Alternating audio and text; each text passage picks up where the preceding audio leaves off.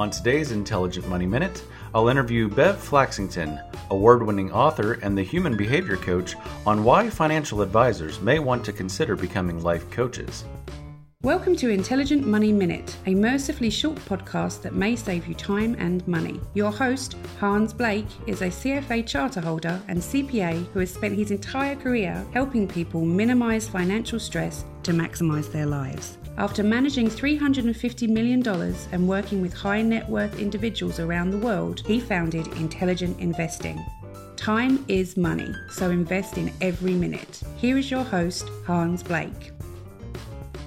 Welcome back, Bev Flaxington, to another episode of Intelligent Money Minute. One of the roles that we're called to do is kind of hold clients' hands and make sure that they are comfortable as they transition maybe from a career of 40 years into retirement. Are advisors supposed to be life coaches? And what does that even mean? You know, to be honest, we've played around a lot in our business, Hans, with the idea of, is there a life coach certification for advisors and what would that look like? Because a lot of times we're, teaching some of the questions to ask, etc. There's a step maybe before that if you could just get to a point of intellectual curiosity or just sincere interest in why does this person want to make this decision? What does it mean to them? How will they decide whether they're successful in retirement or not? What are their measurements? So I do think that there are ways that advisors can get their clients to open up,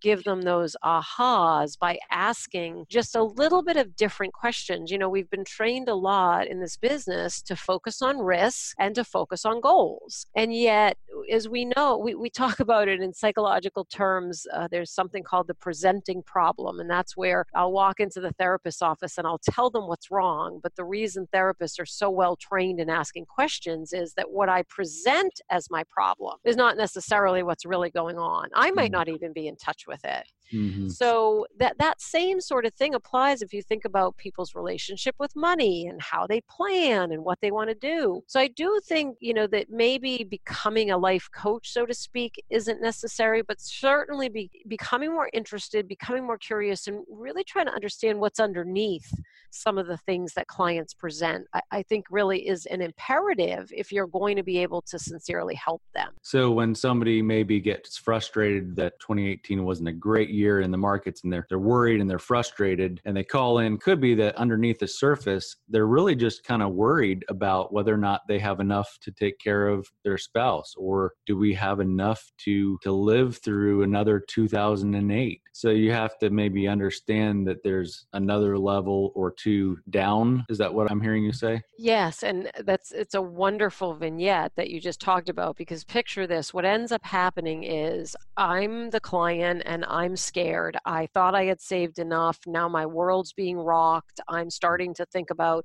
how many more years am I going to have to save? How is this going to affect me? And so it's pretty normal that I'm going to then take that out a bit on my advisor, right? I'm paying you to protect me. And so it's a natural reaction on the part of many advisors to take that personally, right? Bev doesn't trust me. We've worked together for years. My goodness, we've got this great portfolio. So being able to separate yourself from that and understand, okay, this is a fear-based reaction. This is somebody who's afraid, and helping that person really and not diminishing their experience. I mean, you can't say, oh yes, there is a lot to worry about, but you can say, I'm hearing this from a lot of clients and it is terribly unsettling. Let's come in, let's sit down, let's walk through where you're at, let me do what I can do to give you comfort that you're still in the right place. So I'm turning more into problem solver rather than trying to defend myself. Mm-hmm. So you have to almost step back and say, okay, this is not personally against me. They are concerned, they are worried, and kind of helping them think more rationally. That's very interesting. Thank you for that. At Intelligent Investing, we understand that no two clients are identical, and we try to manage emotions, not just our clients' money. We also believe in behavioral finance, which is trying to understand why humans behave the way they do with their money. If you're interested in watching some of our behavioral finance videos, head over to our library section at investedwithyou.com. If you'd like to become a client or learn more about intelligent investing, please call 864-679-0500 or visit investedwithyou.com. Remember, time is money, so invest in every minute. Thanks for listening. This podcast is for informational purposes only and is not intended to provide and should not be relied on for tax, legal, or accounting advice. Copyright 2019, all rights reserved.